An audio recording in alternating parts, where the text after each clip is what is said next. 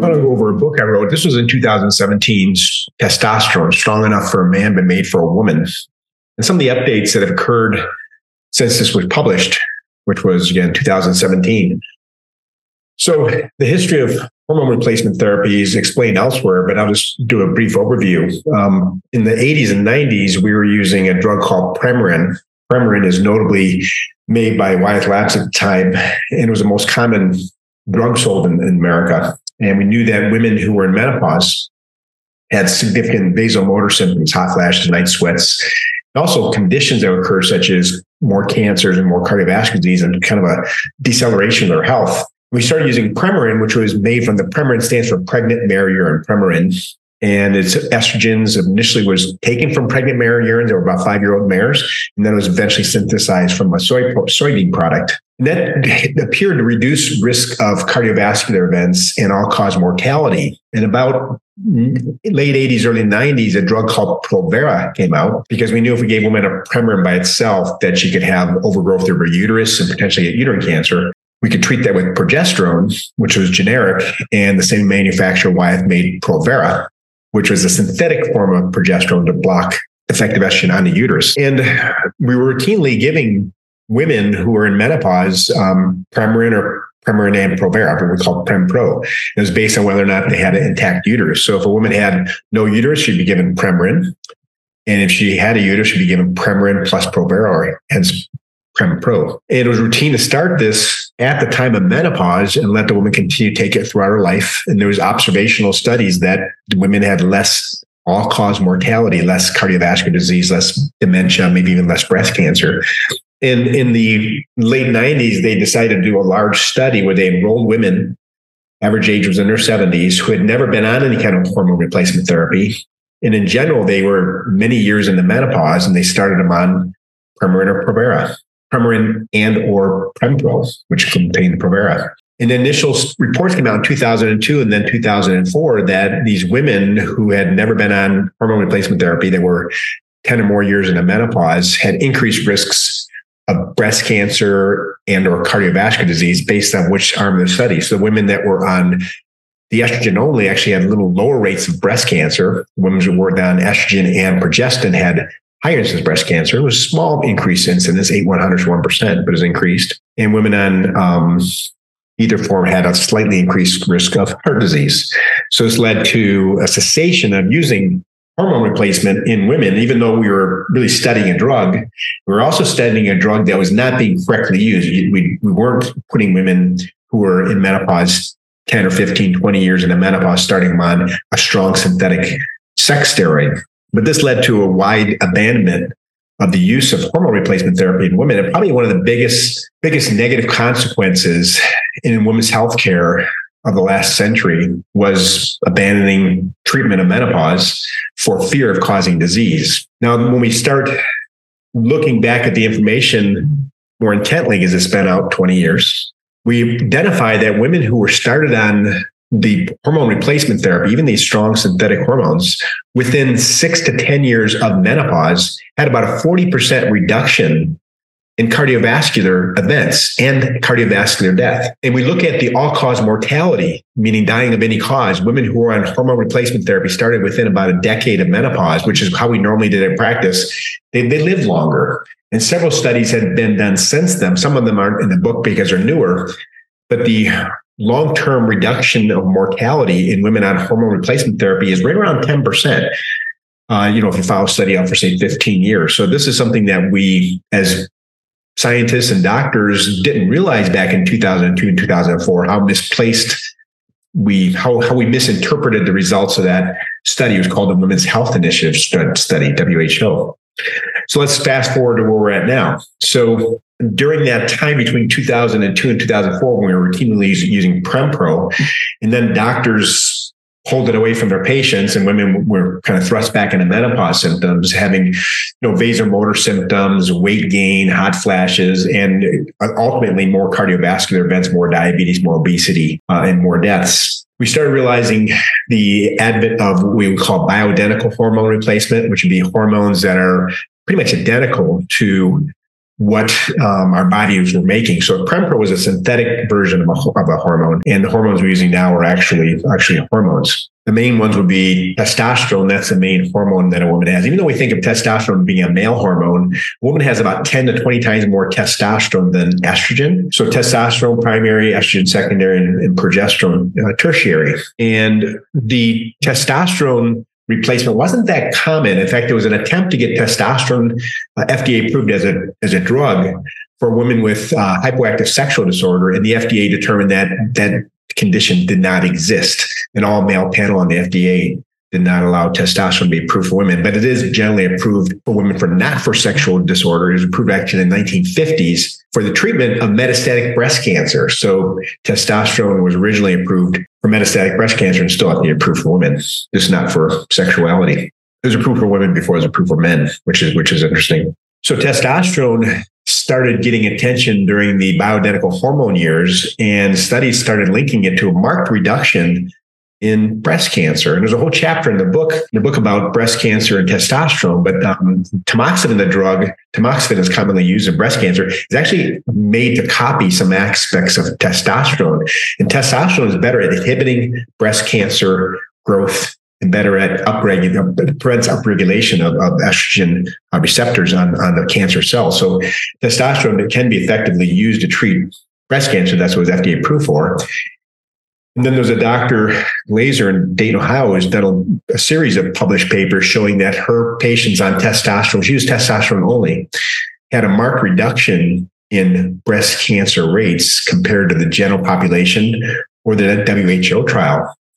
And her study was as much as 70% reduction. Other studies that have emerged since I wrote the book have been using combinations of testosterone and estrogen.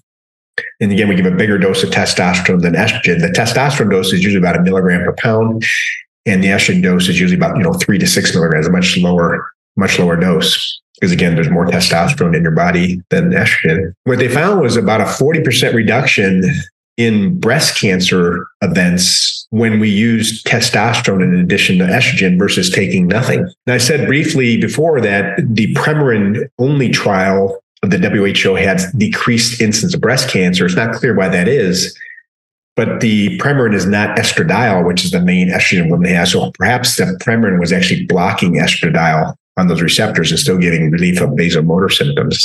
That's not really clear. Estrogen only does have some risk of breast cancer development. It's not substantial, but it's a risk. Or if we combine it with testosterone, we can mitigate that risk and actually reduce the overall risk of breast cancer. Doesn't mean you can't get it. 1 in 8 women get breast cancer, but if we reduce that by 40%, that's substantial. Studies have shown testosterone is cardioprotective, means it protects the heart. Studies have shown women with the lowest testosterone levels have the most cardiovascular events, particularly in diabetics or overweight women. Studies have shown that testosterone helps protect against weight gain, obesity in women. So the study performed, that study is in the book, but put women on testosterone 100 milligrams or placebo, women in their 50s, and they monitored their weight over a 6-month period. And these are women that were perimenopausal, that were already gaining weight. This is one of the most common things we hear about menopause is the weight gain concern.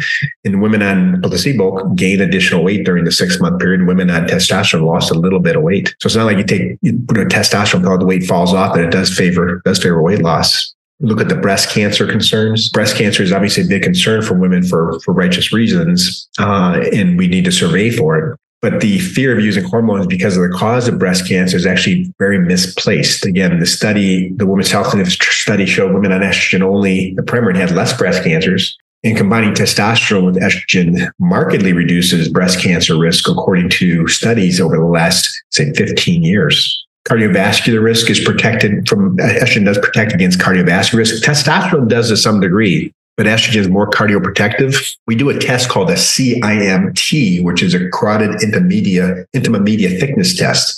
We scan the arteries, the carotid arteries, the thickness of the artery wall, and look at plaques. That's a good, say, window into your heart and the rest of your circulation system. We can see it very easily, and it's a mirror. So you don't typically get plaque in one artery, but not another area. You get it diffusely. There's some arteries that are prone to them. So there's an area right here high that's kind of prone to it. And there's one called the LAD in our heart that's prone to early plaque development. So we scan those arteries and we can actually predict if somebody's going to have a heart attack in the next 10 or 15 or 20 years. If the woman's heart age is older than her age, we should probably do some intervention. If it's younger, whatever she's doing is working good. Well, studies have shown that adding estrogen during menopause, not 10 years later, adding estrogen to women in menopause regresses atherosclerotic plaques, very cardioprotective. So right now, a good approach for women in menopause, typically within 6 to 10 years of menopause, different studies suggest different numbers to start these things, is to get informed, learn, talk to your doctor. 10, 15 years ago, doctors were recommending against hormone replacement therapy because of this one study that we really misinterpreted. Now studies have shown that was probably the wrong thing to do, a big miscarriage of justice for women. But if you're going into menopause, you're having menopausal symptoms. With menopause comes breast cancer, cardiovascular disease, weight gain, decreased energy, decreased sex drive, mental fogginess, hot flashes. And these can be markedly reduced with hormone replacement. And the approach we're using now is testosterone pellet. It's like a little piece of rice that goes under the skin in your buttocks.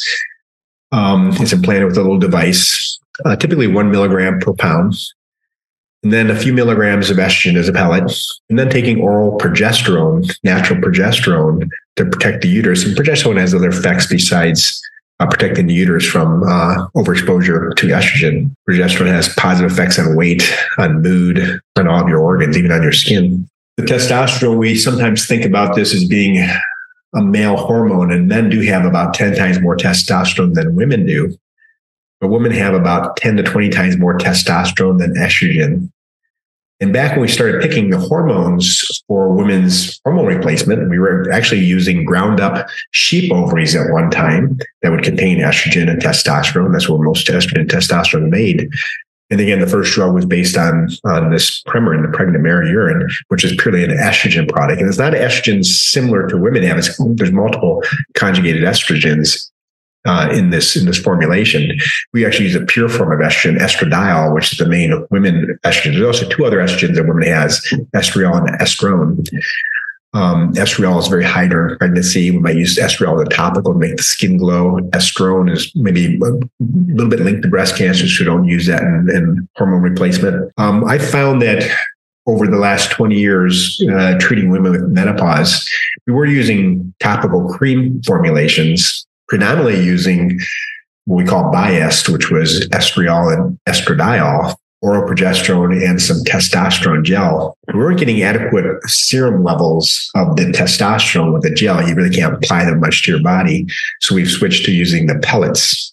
And with the pellet, it goes into your tissue, and it's little incisions made in the skin. And the pellet goes into the skin, usually in the buttocks or someplace you have a scar. If you had a prior C-section, you put it in the C-section scar. And it eludes the testosterone over about 4 months. Doesn't need to be removed. It just breaks down. And if we're putting the testosterone in, you could use estrogen cream, but we just put an estrogen pellet in along with it. It's very practical to remember to take another cream. And then a progesterone orally, typically 200 milligrams at night, because it doesn't make you a little sleepy. When it's absorbed, it turns into something called GABA that does help relaxation and sleepiness. So that's the current protocol we're using.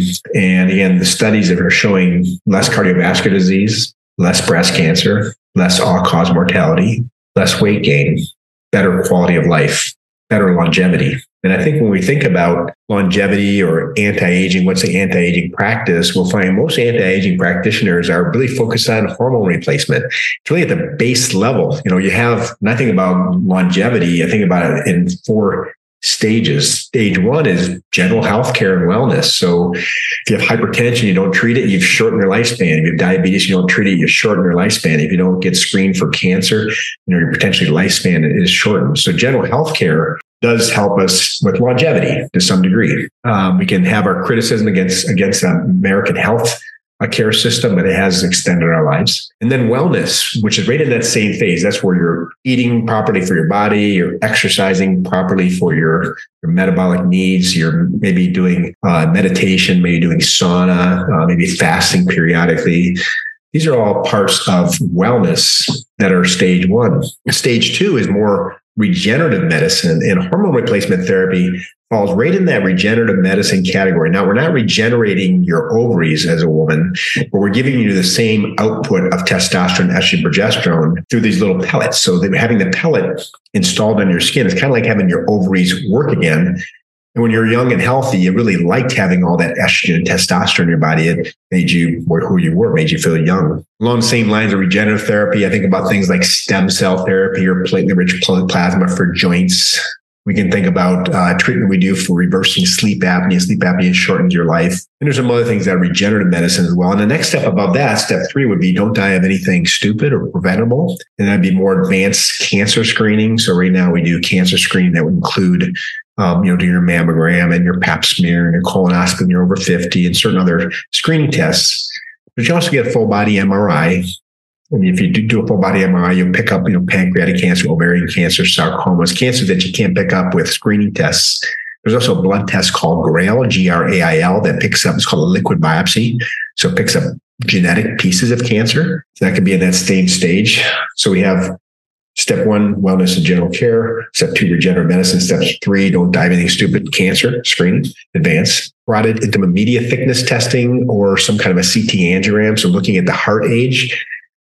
If your cardiac age is older than you are, you could take action before you have the heart attack. So right now, we wait till you have the heart attack, and then you do a stress test and it's abnormal, or you go to the hospital with a heart attack, we do an angioplasty and stent and put you on medications. That's chasing the tail. We can actually look ahead and do, like, a stress test will not pick up a heart attack that's occurred in 10 years. Won't do it. But a imaging study will. Now, these aren't paid for by insurance because the U.S. Preventive Healthcare Task Force, you decide it's not worth the money. But quite frankly, the CAT scan for calcium score is $100. You can pay for that. And a CIMT imaging of your neck is about $300. And these are things that can tell you, are you at risk for heart disease? You can guess by your cholesterol, guess by your risk factor, but where are you at? You need an imaging study. And then the third one is neurocognitive decline. So as you get older, you're worried about Alzheimer's or dementia. We can actually measure that with MRI. So MRI can tell us decades in advance who's going to get Alzheimer's, who's most likely to get Alzheimer's, and they even track that along and reverse brain age. So brain age can be reversed if certain intervention occurs. So that's step 3. And the last step for anti-aging is really pharmacology therapy that actually reverses our genetic age. And I'll talk about that at some other time. But those are the 4 steps. And really, hormone replacement is really an entry-level thing that there is no rationale to why all women who go into menopause in general should not be put on hormone replacement therapy. The ovaries petered out. You had a certain number of eggs when you're born. In menopause, when you run out of eggs, then you run out of the ability to make these estrogen, testosterone, progesterone. You make a little bit, but very little. There's other organs that make these hormones, but the ovaries are the predominant ones. And once the ovaries have failed, which is definition of menopause, those levels drop off and aging starts coming pretty fast. And women notice when they're in menopause that their resilience drops down. Again, weight gain, start getting arthritis faster, start getting mental fogginess faster, they start looking a little older in their face and their body. And these can all be slowed down with hormone replacement. The safety concerns were well-founded because they did a study showing that if you're 80 years old and you've never been on anything, you should not go on Prempro. I mean, that's just a reality that shouldn't be done. But if you're 50 to 60 years old and you're a woman who's not been on any hormone replacement therapy, it will likely extend your lifespan, likely reduce your chance of a heart attack, likely reduce your chance of breast cancer, help you maintain your weight a little bit better, help your sexuality, lubrication, ability to have an orgasm, help your skin, help your mental fogginess, mentation, slow down aging. And these are steps, the first steps. Now, sometimes people want to do things that their insurance covers. Your insurance will not cover testosterone replacement. Again, it is FDA approved, but there's no formula that is approved by insurance companies. So typically you're paying, cash for that. It's not very expensive, especially when we look at, living longer. What's that? Living longer and a healthier life, less heart attacks, less dementia, less breast cancer. What's that really worth? If you love your body more than your money, then you take care of your body. So in summary, if you don't have a copy of this book, we have it online. It's free. You can buy it on Amazon. Testosterone Strong Enough for Man, Made for Women.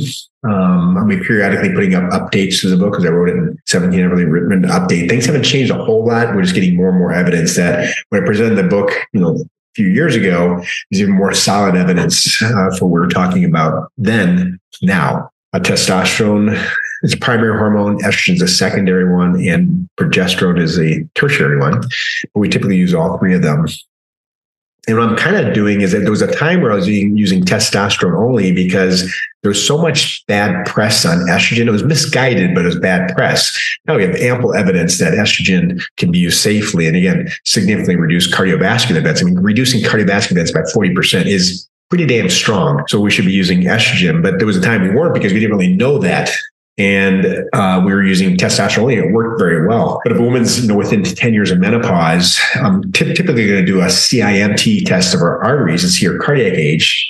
And if her cardiac age is, at her age or a little bit older, we're going to add in estrogen for safety and prevention. I might just do that routinely, but that would be a reason. If somebody's cardiac age is very young, it might not be any additional benefit because testosterone by itself works well. So testosterone, strong enough for a man and made for a woman. Thank you very much.